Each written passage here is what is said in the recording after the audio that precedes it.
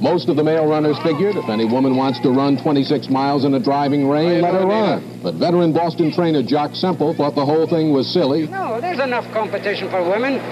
What the heck? Why do they want to tackle the toughest thing in the world? It's just women and their stubbornness just want to do something that they're not supposed to do. That's all there is to it. You know that. You're married. That was 50 years ago. In the time since, women have made remarkable progress towards equality in sport. Today, 40% of all athletes are women, and yet women still receive less than 4% of media coverage. The Iron Woman podcast wants to help change that. We interview female professional athletes and other remarkable women making breakthroughs in endurance sport and research. So that when I grow up, I will have heroes. I'm Alyssa Godesky. I'm Haley Chura. And I'm Rosalie. And you're listening to the Iron Women podcast. Wahoo is dedicated to the journey of every athlete, from a sprint to Ironman. Wahoo is with you every pedal stroke, every stride, and every trying moment with the commitment to make you better. As endurance athletes themselves, Wahoo provides an ecosystem of products, including Kicker Smart Trainers, Element Bike Computers, and Ticker Heart Rate Monitors to provide exactly what you need to reach the finish line and smash your training goals.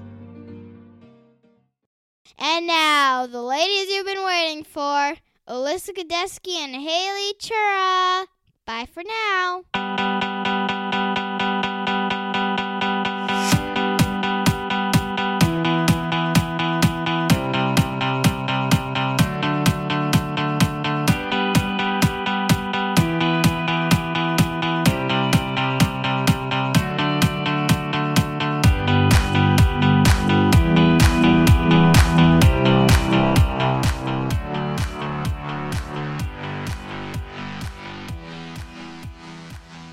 Hi, Alyssa. Congratulations on your race at Ironman Copenhagen, and welcome back to the United States. I can't believe you're already back home and back on the podcast, and I can't wait to hear all about your race. So tell us all about it.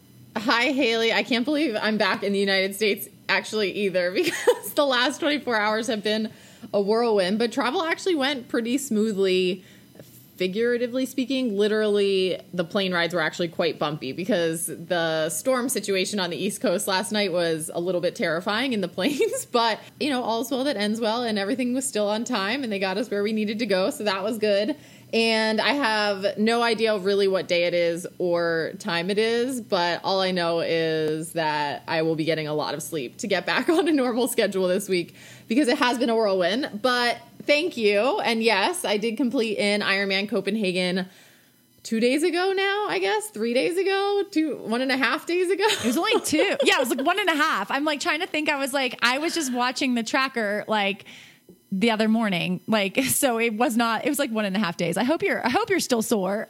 I know. Yes, I definitely am, especially with all of the travel and like the sitting and everything else that happens. I'm definitely feeling quite sore. It was nice to get some time in the pool today to float around and to just shake out a little bit from all of that and relax and some of that. But this was my third time racing in Copenhagen, Haley. And this was I still need to confirm, I guess, but I'm pretty sure this was my 32nd Ironman finish. So I'll preface the outcome of my race with that. And so racing 32 Ironmans, I'm always happy to be adding to that number.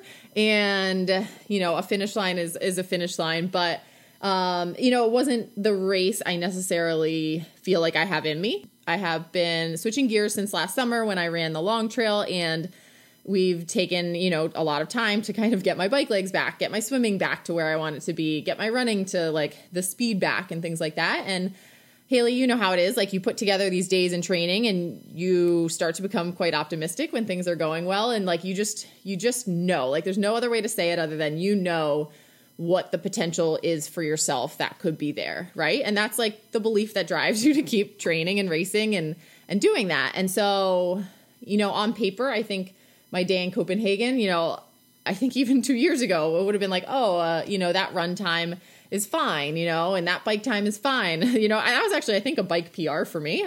And so, looking at it on paper, it's a good result, it's solid enough, but knowing what I feel I have in me to be able to put out there, I'm a little bit unsatisfied. You know, I think I'm happy with the fact that after 32 Ironmans, it's still new and like, you know, it's not boring. That's for sure. Something new is always going wrong. The race conditions are always a different environment to figure out and to troubleshoot along the way. And I'm proud of myself that definitely when, you know, that loop is that run is 4 loops. And so after the first loop, the first loop actually gave me some glimmers of hope because I'm like, this is what I think I can do for the whole thing. And so at least I know I'm on the right track. And as things kind of started to get harder and go south and my pace was not quite where I wanted it to be as I kept running and running, I did keep my head on me and I kept troubleshooting and I just kept trying and tried to find ways to stay positive and to just kind of, you know, find anything good that could come out of it. And at the end of the day, you know, racing, people ask us a lot, I think, on the podcast, like, how do you get over a tough race or a tough kind of time? And I think I spent a little bit of time during the long trial kind of thinking about that because, you know, people are like, oh, well, you're still really positive. And I definitely try to be, and I am. And I think I am because, one, I give my all in training. And so I do know that, you know, if I keep banging on that rock, if I keep, you know, trying to race again and, you know, I'll have my day. Like it's happened before. I'll have those good days where it all comes together. And I also just know that like racing is racing, right? Like you can do all the prep in the world and you can be the most fit you want to be, but then, and that was like me going into it. Like this is probably the most fit I have ever been in my 5 years of professional racing going into this race where I knew the course. I knew everything. I was ready to execute, right? And then it's funny because like you look at Anne Hogg, the winner, you know, who we've had on the podcast, who's on an episode back in January. And she went into the race being like, you know, I just need to validate my Kona spot. I just need a finish. I think she like told Torsten when he was doing some of his ratings, she was potentially going to have to like run the marathon. You know, she'd only been running for 4 weeks. She had no idea where her form was, that sort of thing. And then, you know, she goes out and has a banner day, like even for herself. Like she was on like world record pace for the run for part of it. And like just had this crazy fast day that she never really would have expected. Whereas I was, you know, in the opposite position and I was not having that kind of day. And that's racing. And that's, you kind of have to appreciate that about sport, I think. And just kind of be okay with the fact that you're going to be on either end of that a lot if you do race a lot. And I always encourage people to race a lot because then you do get both sides of it. And I think they're both like equally meaningful and kind of help, you know, shape you and keep you going and keep you motivated in different ways. So that's my monologue. That's my opening monologue for you, Haley.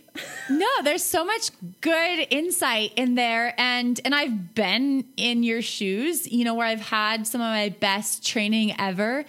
And then you go into the race and it's doesn't go how you planned at all. And it's really weird. And you're like thinking what went wrong and trying to figure that out because it's totally unexpected. You know, you're like, wow, I've been, you know, more in the position where you're, you know, you're undercooked or you're not doing as well and you don't know how it's going to go. And then if it goes bad, you're like, okay, well, I didn't know how it was going to go.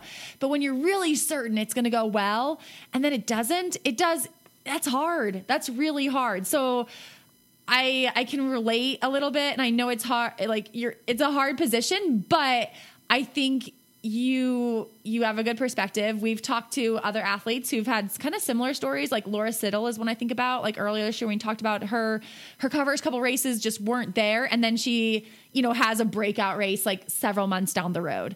And I think that's how a lot of it is. Like progression isn't always linear and it's not always like you get in what you get out, but it's not always like in the exact same, like this nice, like parallel time frame. So I am very hopeful that, or, you know, I definitely believe like that training doesn't go away and your really good race is still coming and you have another one coming up here in a couple of weeks. So yeah, you don't even have to wait that long. I don't have to wait a few months. Hopefully I just have to wait 3 weeks and I get to have it in Wisconsin. So yeah, I mean, Ironman's just such a hard beast and like, you know, you can race all the halves you want, but like it's twice the distance, right? And you can do all of the long training days and stuff, but it's still, you're not going to do a full Ironman in training, right? So like, that's why like it was really good for me to get out and do the distance again and get to race again. It had been so long, I felt like, since I really raced an Ironman. And a lot of it is just like You know, like I was like, oh yeah, it's coming back to me now, like as I'm out there. But so I think, you know, it was a combination of a lot of things. And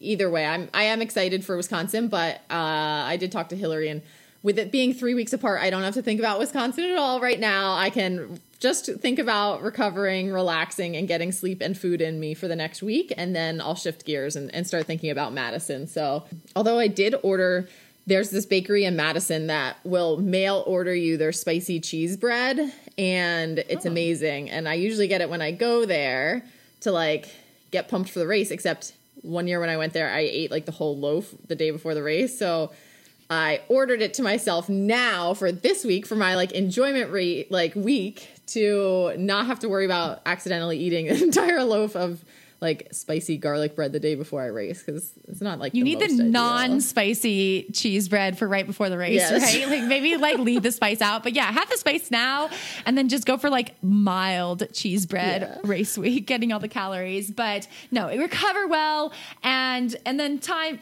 puts everything into perspective, right? And 32 Ironmans, dang, that's a lot. You got me beat by a lot. But speaking of kind of enjoying the journey and kind of that's what I've been trying to do. You know, like you still have to like enjoy the training, and because in case things don't go super well on race day, I had a really, really enjoyable weekend of training. So can I like prep? I don't know if I can follow up your race story with that, but let's hear it. Yeah. I want to hear all about it.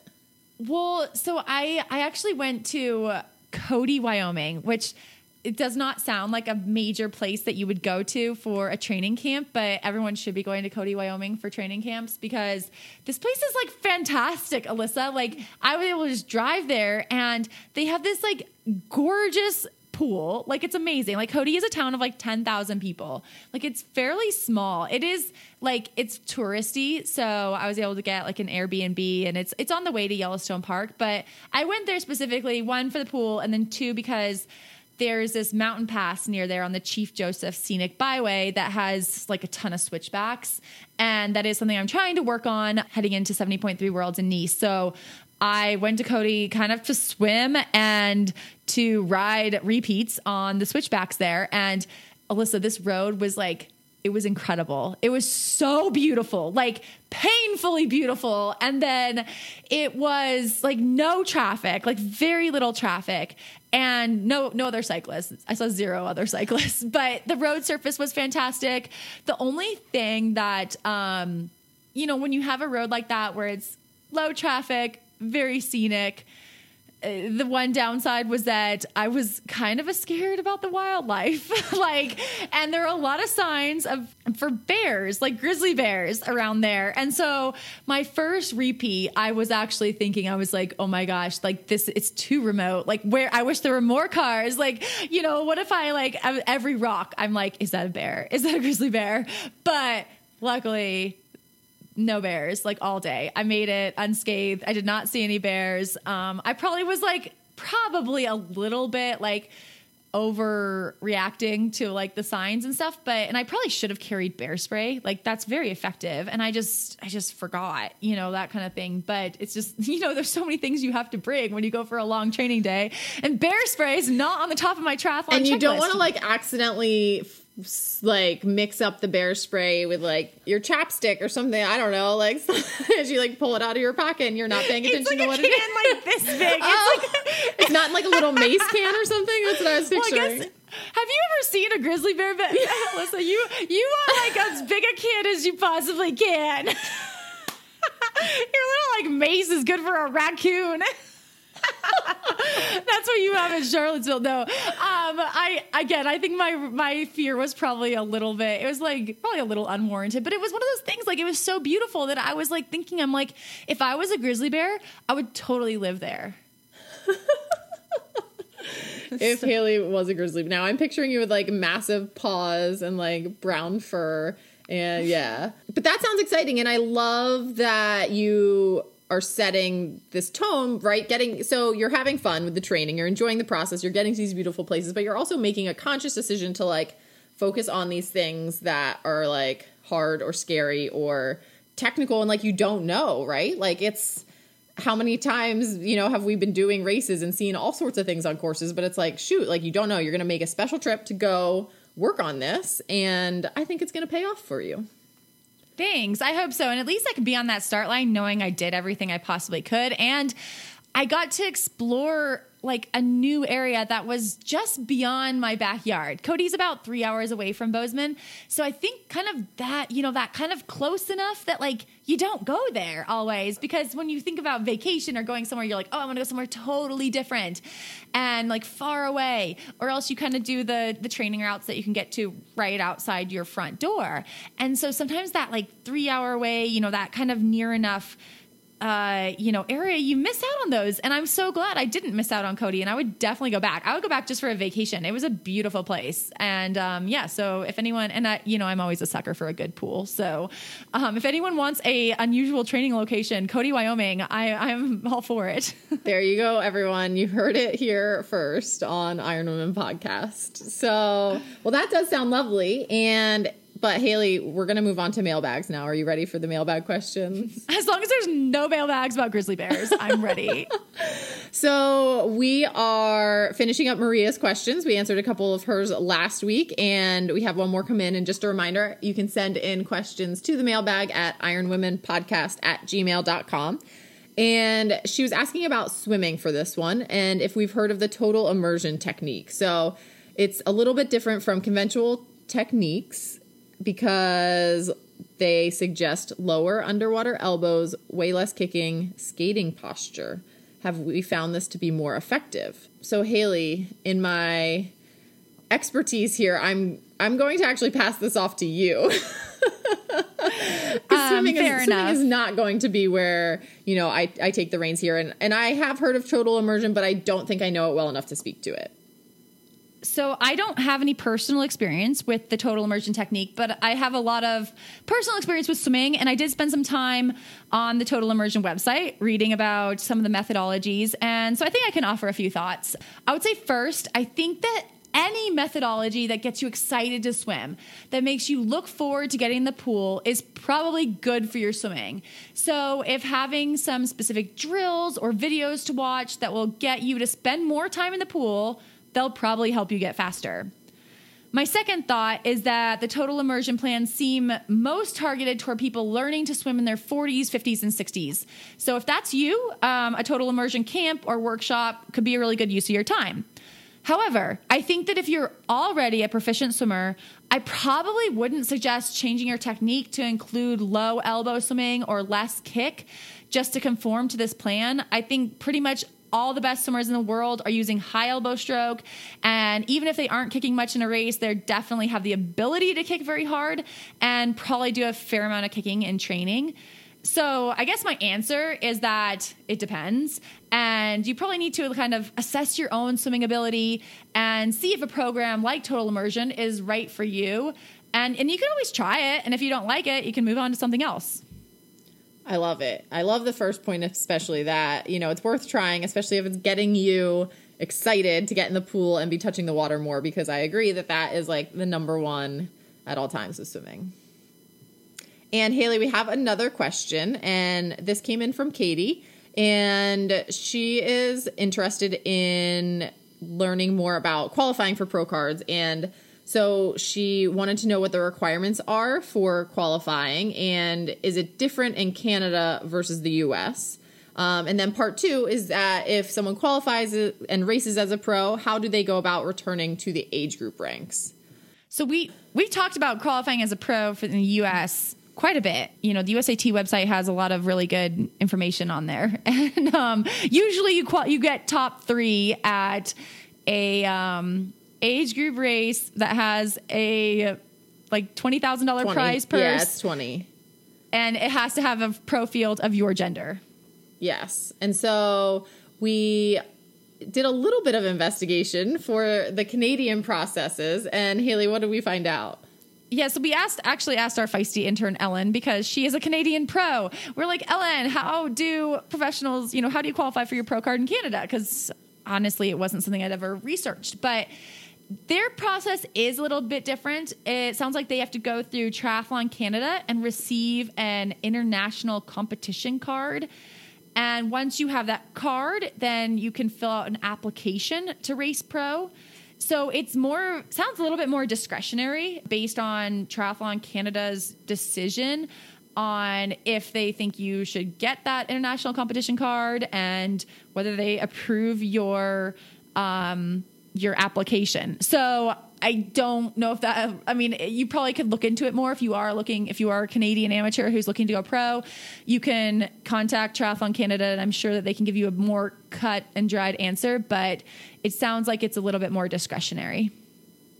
And for part 2 of the question about how do you go returning to the age group ranks if you've raced as a pro, and I know that in the US, right? So say with our USAT pro licenses and pro like age group cards, they all run on a calendar year, right? So January 1st to December 31st. And so when you upgrade for the year, then you are in that category for the calendar year. And then the new year begins and you could return to racing in the age group ranks as of, January 1st. So you can't switch between during the year, but there's no like kind of waiting period or anything like that between racing as a pro and then returning to age group ranks.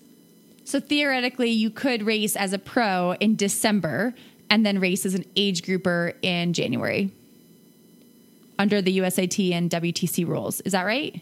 I believe so. Yeah. And then, but I do want to add, so I've done a couple local triathlons that did not have a pro field, and I still wanted to race them. And so I had to actually pay the entry fee.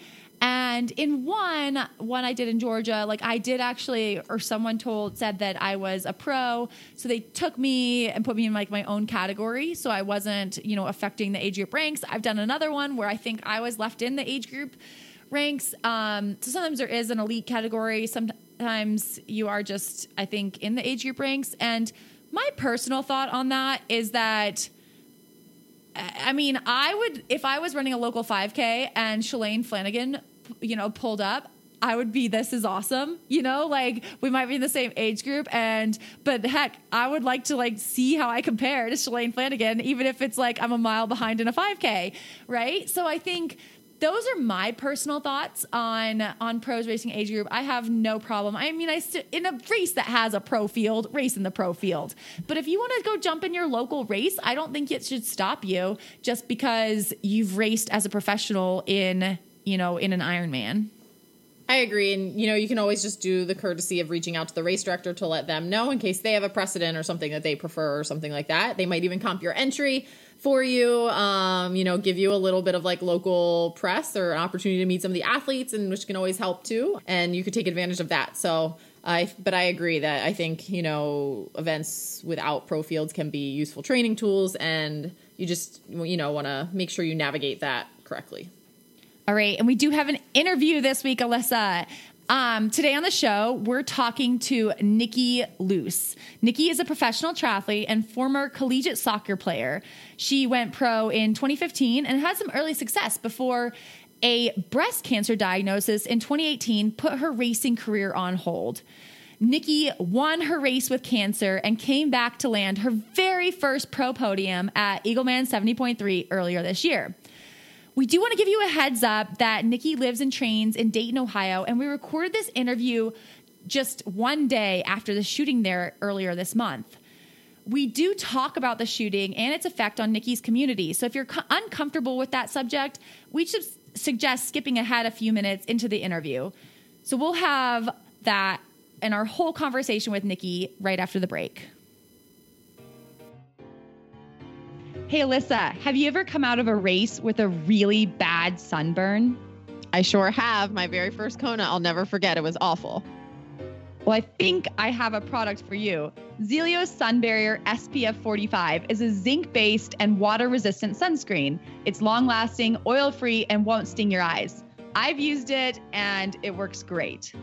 I'll have to try it because I have heard that Zealios products are designed and tested by champion triathletes like Heather Jackson, Lindsay Corbin, Jesse Thomas, and Rachel McBride.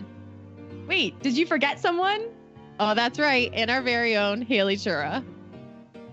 Well, Zelios products are made with high quality and long-lasting ingredients to stand the test of the hottest days, sweatiest training sessions, and toughest elements. They give athletes like us confidence and peace of mind to perform at our best without worrying about our skin or hair products. The products you won't want to train or compete without are the Sun Barrier SPF 45, the Twixt Chamois Cream, Swim and Sport shower products, and the body lotion. You can use the code IRONWOMEN at teamzelios.com to get 20% off. Hi, Nikki. Welcome to the Iron Women podcast. Hi, thanks for having me. So this isn't really how we planned to start this interview, but since you live and train in Dayton, Ohio, and you're a big part of the community there, I believe you grew up in Dayton and you currently work in a local running store and coach the high school cross-country team. So we're recording this interview on a Monday, just one day after the tragic shooting at an entertainment district in your city. And I just wanted to ask, how are you doing and how is the community doing? I woke up to the news yesterday morning and it's shocking. I mean, you hear about things like this in our country, but when it's in your backyard or in your own community, I guess for lack of a better phrase, it hits home. And I think, you're still shuffling through all the information. And fortunately, I don't have any friends or family that were directly impacted. But Dayton's a small town and everyone, there's a connection with everybody. So I do know people that have been affected. And yeah, it's really unfortunate and very sad. And I think the community is still just trying to wrap their head around what happened on Sunday morning, Sunday morning. So yeah, it's when you live in a small town and everybody has a connection to somebody. And as the story unfolds, you realize that it's closer to home than you realize. So yeah. I imagine everything is kind of still reeling and spinning. And as triathletes, we rely heavily on the community services like swimming pools, the roads, running trails, your local running store, bike shops, and all of that. So I think we can kind of all relate to how a community tragedy really, affects us as we are parts of the communities that we're in. So thank you, for helping us kind of just bring that out into the open. And we at Iron Women do join you in the mourning and the losses in Dayton and send our best there. So thank you. We do want to pivot to talk to you about your early days, though, in Dayton and your beginning in sports as a soccer player. So we've talked to quite a few women on this podcast who started their athletic careers as soccer players, and you were even an NCAA All-American at the University of Cincinnati. And so I have my own theories on soccer players turned triathletes, where I believe that soccer players actually make the best triathletes. So, do you agree with me there? And what are your thoughts on kind of being able to use that soccer background and pivoting into triathlon? Well, I mean, I guess I should agree with you that soccer players make the best triathletes, but I have to say there are many days I wish I had a background in swimming versus soccer. Yeah, go swimmers, go swimmers. Haley over here is on team swimmer. I'm not a big fan of team swimmer, but that's okay. No, I mean, I think just I started playing soccer when from a very early age, when I could start walking. I was kicking a soccer ball around, just following my family's footsteps. So I think just growing up, having a passion for sport and learning, the aspects of team sport and really my whole life through high school and college, obviously was mostly focused on soccer with some running thrown in and some other sports. But that team aspect just really, I think, prepares you for the hard work and the dedication and the determination, just getting into college, into a sport, to then you learn that competitive spirit. And the biggest challenge for me is honestly going from a team sport to more of an individual sport. But I will say the team sport and working hard, knowing that, you're only as good as your weakest link on a team. And that really propelled me into sport later in life. So, and I think the aggressive nature of soccer too, can be a little nitty and gritty at times. And yeah, I didn't know what triathlon was in college. No idea. I was focused on one thing. I was a soccer ball. So yeah. Fair enough. You had some time, and I believe you actually hung up your soccer cleats post-college to work as a traveling nurse. So at that point, did you think you were finished with competitive sports, or did you know you'd always come back? That's a good question. I think at the time I had always wanted to be a professional athlete, and I thought for sure I thought if that were a possibility, it would be on the soccer field. But I went into nursing, as you said, and so I had a 5th year. So in my mind, that was the next step, was getting my degree, becoming a nurse. And at that time, when I graduated, women's professional soccer teams, it wasn't as prevalent as it is now. So I had a few friends play overseas, but in my mind, it was okay. You did your college thing. Now it's onto other aspects of life that you couldn't do before. So it was like the next thing. It was like, okay, I'll be a nurse. And I ran a marathon to stay fit. And then I bought a bike, and I was like, oh, this is kind of fun. And so it was more of just staying fit, because that's all I knew for so long in my life. So to answer your question, it was just part of my lifestyle. It wasn't, okay, what can I do at the next level now? And that didn't start to come to fruition until after a handful of years, and after I had my experience in nursing. So. And Nikki, so we read that a childhood friend challenged you to race an Ironman when you both turned 30. So was it this kind of peer pressure that got you hooked on triathlon to start? So I actually had dabbled in triathlon. I did my first one in about 2005, and it was one of the Danskin women's triathlons out in Colorado when I was doing travel nursing. I had a couple friends that were doing triathlon. I was like, oh, that's kind of fun. I mean, honestly, I could swim one length of the pool at that time. I mean, I could not swim. And so I had dabbled in it, and then the friend you're speaking of, he was kind of getting into triathlon in Texas at the time. And then, I mean, I remember him calling me, and he was doing a race in a couple of weeks. He's like, I need to get a bike. I was like, what? You don't have a bike? So then we both moved back home at the same time, and it was kind of a joke. But he said, well, we can either get married at 30 or we could do an Ironman. I was like, we'll do an Ironman. So that would have been, my first one would have been in 2010. And so, yeah, he's kind of the one that got me into the longer distance, which then meant one of our mutual friends said, well, you guys don't know what you're doing. You need a coach. And that coach that I got in 2009, 2010 is still the coach I'm currently with.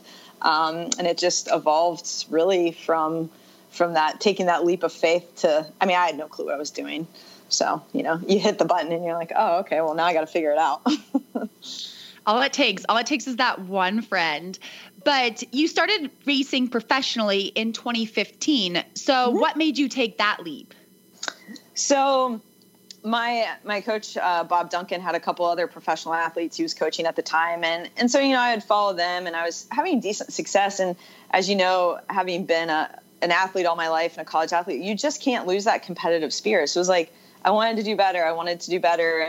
And I'd have some success. And then I realized, like, oh, I'm kind of close to being able to qualify for my professional license. And a lot of people are, grow with the sport involved. But honestly, at that time when I qualified, I was 34 when I qualified for my pro license. And so in my mind, it was, well, I'm not getting any younger, so I'm just going to take this leap of faith. And it was just wanting to compete at that next level, really, like I had in college. I mean, I remember my favorite games were those big schools you played. And so when I was watching the professional field racing at the races I was at, I was like, I want to do that. I want to race with them. I want to race with the best and see. I think it brings out, the most in you. And so I qualified at a challenge race, Rancho Cordova, when they had that in California. And I actually had no idea I was having as good of a race as I did. My friends, when I crossed the finish line, had to tell me. I had no idea. And then it was like, well, it's an opportunity, and I'm going to take it and go with it because, you just never know. So. And then after that, you became a regular on the North American Ironman and 70.3 circuits in 2016 and 2017. But things did change in 2018 when, following an annual exam, you were diagnosed with breast cancer. So here you are, mid-30s, super healthy. You just became a professional athlete, fulfilling that dream. What was it like to get that news? It threw me for a loop. Yeah, it really did. I went in, it was the end of January in 2018, and I was getting ready to go to Hawaii to train with a friend and help with a foundation of hers. And I was leaving in a few days, and the doctor said, well, have you felt this? She felt a lump, and I was like, no. And she said, I don't think it's a big deal, but I don't want you to slip through the cracks. You could probably get it taken care of in Hawaii, but we'll see if we can get you in here. And I was like, my background is in nursing, obviously. And so I said, I'd rather take care of this here. And that was actually January 30th, I know exactly. 2 days later, I had a mammogram. A day after that, I had a biopsy. And 4 days after that, I was told I had breast cancer. So it was so much of a whirlwind that you aren't really able to process it when all that's happening. I think a lot of the processing came for me after the fact, after surgery, because then by mid-March, I was already having surgery. So it was a big whirlwind. But yeah, you're healthy. You feel like you're at the prime, just kind of feeling like I'm figuring out my professional career. And then, it throws you for a loop. It really does. Were you able to keep triathlon and like exercise and, being active? Did you kind of use that through the diagnosis, through the treatment, and like how active were you able to stay? And do you think that was an important part of your recovery? Definitely. I was able to mostly maintain my fitness up until my surgery, which was mid-March. So really like a month and a half. But there were days, I think people underestimate the mental exhaustion that stress brings. And I'll never forget, I was on my trainer one day and my coach called, and I was like, I don't know what's wrong with me. I'm exhausted. And I'm like, I'm trying to hammer through this workout. And he basically said, I won't use the explicit words he used, but you have cancer, get off your bike, take a shower, and take a nap. You're exhausted. And so that mental exhaustion, I had to pay more attention to that, honestly, because it affected the physical aspects. But it honestly became my therapy. And after I was diagnosed in early February, I went out for a long bike ride. It had snowed outside. I took my mountain bike out, and I told my friends, like, hey, I'm not going to answer my phone. I told a few people, like, don't worry, I'm okay. I went out with a friend, and I biked for till our feet were frozen, basically. And I looked at him, and I'm like, this is the first time I've taken a deep breath in, 2 weeks. And so I termed it my deep breath hour. So every day from then on, I took at least an hour a day where I would either go outside and walk, I would read, I would check out from life. And that was my deep breath hour. And I still try to do that. I'm not as good about it now, but up until my surgery, I made that a point, and just to relieve all that stress. But after my surgery, I definitely had to take some time off. I actually was looking back before this podcast because my friends laughed at me. I walked a ton. My workouts were walking. And they said, you always walk slow. Why are you walking fast? And I'm like, this is my workout. This is what I can do. This is what I'm going to do. So I walked a bunch, but I had to take quite a bit of time off. Yeah. And how important was your relationship with your coach in this time? Because you had worked with the same coach for 8 or 9 years at that point. I mean, how like for mentally and physically, did you rely on that relationship to be like, hey, it's okay to take some time off. Like, you're going to be okay. Yeah. I mean, luckily we have had a great relationship, coaching relationship, friendship, just because, he's part of the community I'm in with the running store. And so a lot of mutual friends. And when you have a long working relationship like that, he's been through a lot of life with me. So he was probably the one that would remind me, like, hey, take a deep breath. It's okay. Like, you don't have to hammer through this, like, patience. And so that was helpful. And I think it goes back to, living in Dayton, I have a great community. So the support I had from Up and Running at the running store and my coach and my friends, and they'd say, what do you need? And I'd say, well, come over and visit and we'll go for a walk. So yeah, he was extremely supportive, and in a situation that can be, somewhat uncomfortable, depending on the relationship you have with, your friends and family. And, it's a pretty personal, situation, but I am very thankful for all the support from him to my work, to my family. So, and what about with your doctors and, the team of people behind you there? I imagine that while they're treating, breast cancer patients frequently, it's not often that they get a professional athlete as a breast cancer patient, right? So I know there can be like such a wide spectrum of doctors and like their advice with how to stay active and things like that. Like, did you get any pushback or anything about trying to like maintain your fitness a little bit and stay, not even like that you were thinking it was to maintain fitness, but as much as like the mental side of things, right? And like, how did you kind of, did you have to deal with any of that? And do you have any tips, like given your own nursing background, of how people can kind of approach their medical teams with, explaining that this activity for people is going to be part of the healing process? Sure. I don't know that I got pushback, as I got a lot of looks like, you do what? And so I would say, can I run? Like, well, yeah. And I say, well, when I mean run, this is what I would find that I'd be very specific, because they would kind of look at me with a raised eyebrow, and the surgeon, she would just kind of shake her head. But, I honestly went with a team of doctors out of IU in Indianapolis. And I went there because the team approach was amazing. And I felt right off the bat, it was a female team of doctors. And they didn't necessarily understand what I did, because it's definitely out of a lot of people's wheelhouse, but they were open to listening to me, and they were definitely willing to let me know, yes, you can do that. Could you wait an extra week for us? And I was really open with them. And I think I knew that it was a big deal. And so I wanted to do everything I could to get back as healthy as I could. And I had a couple side effects from the surgery that set me back. But the group of women doctors I had were extremely supportive. And I think one of the big things with my decision of the type of surgery I had was them understanding why I wanted that surgery, to have the double mastectomy, because of my lifestyle. And from the first appointment, they were 100% supportive of what was best for me in my life. But I did get a lot of raised eyebrows and curiosity. So, but now they ask how my racing is, send us pictures, and I keep in touch with all of them. So, yeah. So you've blogged about navigating the options that were given to you as a newly diagnosed woman with breast cancer. Mm-hmm. And like you just said, you ultimately decided on a double mastectomy without reconstruction. Mm-hmm. So can you tell us a little bit more about that decision? Sure. So part of why I am an open book about talking about it is when I was trying to do research and decide what was going to be best for me, it was really hard to find other women in their 30s that had a similar type of cancer diagnosis and opted for the same surgery that I did.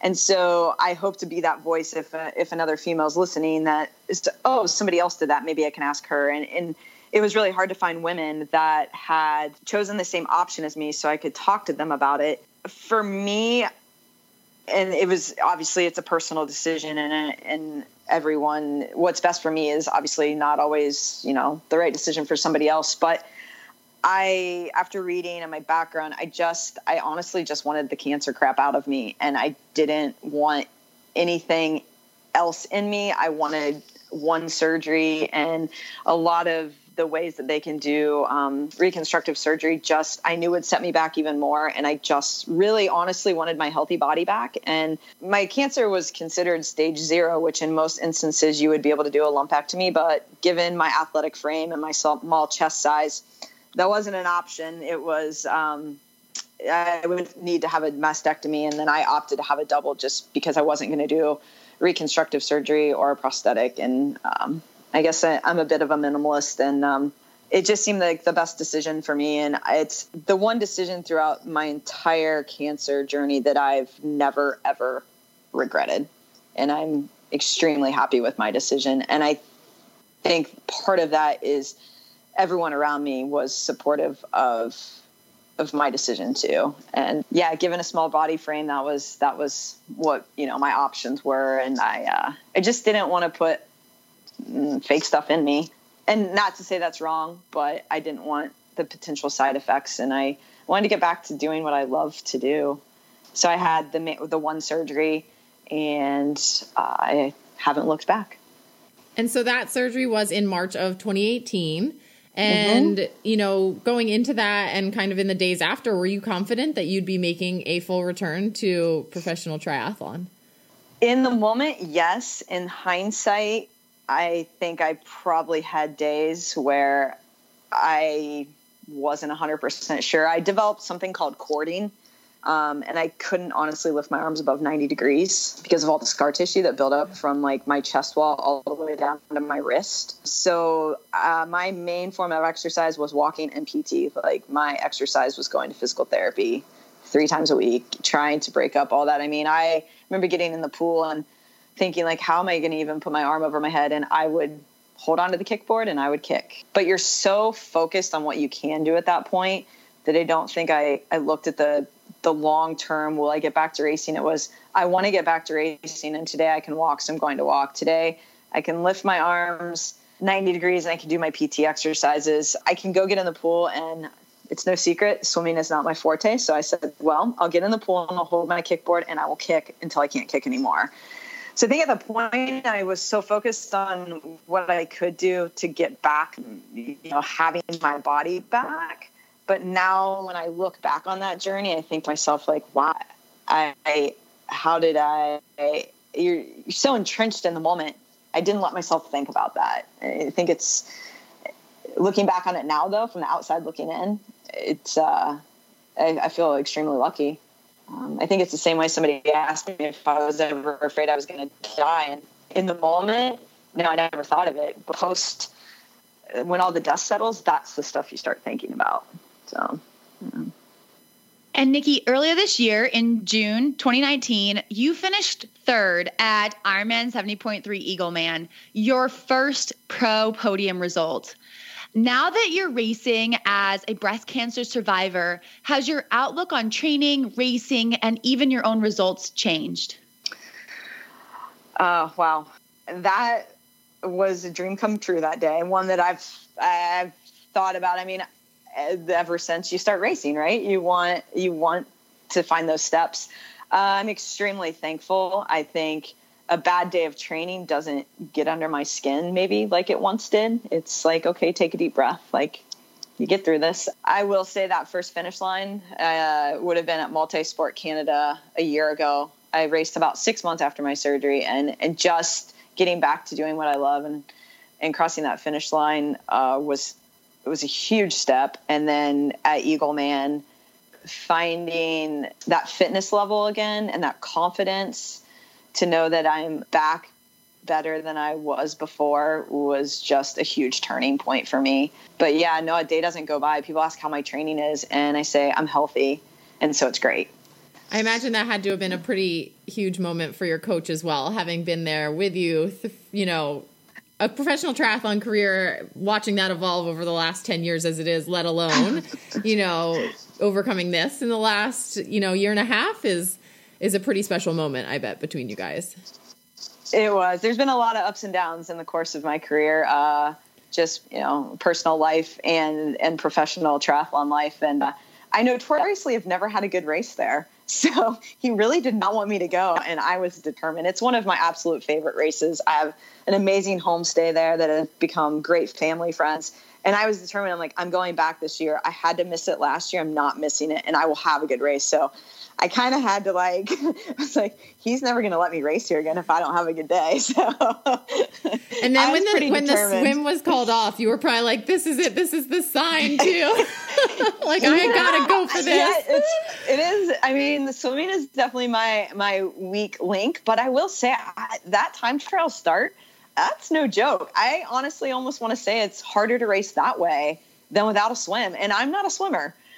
So it definitely changes the game mentally a lot. And I mean, it does. It changes it entirely, right? To take away one of the sports. But yeah, it's even sweeter for the rest of us too, to have seen you on that day. And like thank you. I know that Eagleman is it's a bad habit. So hopefully you'll keep coming back now. So I love that race too. I love it too. It's a great little community.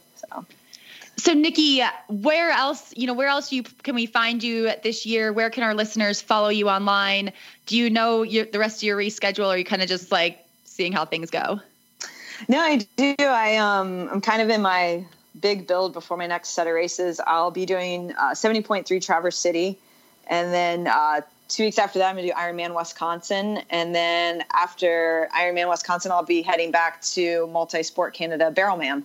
So I have a big 3-race block coming up. So I think Alyssa will see you in Wisconsin. Yes. Yep. I will see you there. Awesome. That's a fun one. That's a good habit though. So you can start building that to counteract the Eagleman stuff. But yeah, there you go. I'll see you there. And our listeners can follow us both there in about a month then, huh? Yeah. It's going to be here before you know it.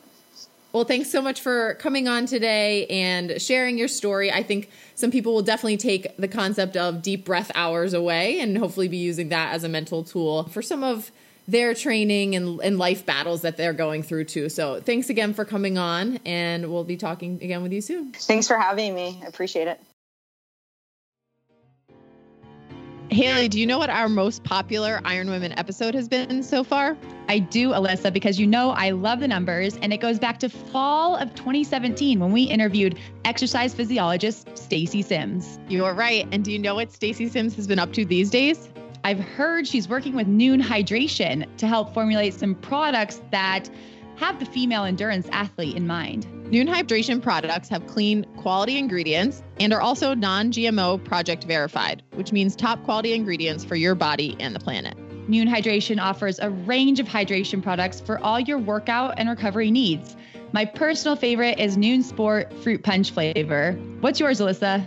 I like the Noon Sport in the grape flavor, and our listeners can go to noonlife.com and shop with a 30% off code of Iron Women to find out their favorite flavor. And don't forget to let us know. That's noonlife.com with the code Iron Women for 30% off. Okay, Haley. Well, Nikki is actually racing again this weekend at Traverse City 70.3. So everyone listening can follow along and see how Nikki does now that you know some more of her backstory. That Traverse City 70.3, I think it's a new one. It's a new race this year, and it looks beautiful. I feel like it's also getting a lot of buzz. Like, I feel like, I don't know if a lot of people are racing there or a lot of people just, have you ever been to Traverse City? I actually have been to Traverse City. I haven't. No. Is it as beautiful as they say? I mean, I think the race sold out really quick. So hopefully one of our listeners can write into the mailbag at ironwomenpodcast@gmail.com and tell me if I'm right or not. I feel like there was a scary movie that was filmed there in Traverse City at one point. And so that's just a random fact that I feel like I learned when I went there. But it is quite beautiful. I mean, it's a lake destination town, you know? And so it's a small town. It's right on Lake Michigan, I'm assuming. And it's just, yeah, it's nice. It's like quaint, clean, nice air. Those are my memories. It's been a long time since I've been in Traverse City. You might have to go back, but we'll have to we'll watch this race anxiously and see if we need to add this. A very small airport. I remember that too. We'll be cheering for Nikki and all the other pro women racing there. And then, yeah, I do want to know. I want to see some of what it's like and see if we need to add this to our list for future years. But and then we have one. We do want to thank everyone who has contributed to our Patreon campaign. That website is patreon.com/livefeisty. If you want to join the community, we're thankful for all of your support. Keeps us going, keeps us motivated, keeps us coming up with great people to interview. And this week we have a special shout out to patron Stephanie Mitchell. Thank you, Stephanie, for supporting us and helping us, do what we do. But Alyssa, I think that's all I have for you this week. Hopefully you can go get some sleep, work on that jet lag, and recover well. Thank you, Haley. I will talk to you next week.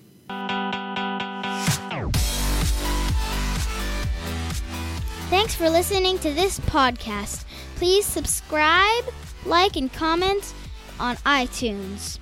My favorite podcast hosts are Alyssa Godesky and Haley Chura. My favorite editor is Aaron Hamilton. The Iron Women podcast is a Live Feisty media production. We want to thank our sponsors and partners, Noon Hydration, Wahoo Fitness, Zelios, Fen Coffee, FTC Nutrition, and Smash Fest Queen.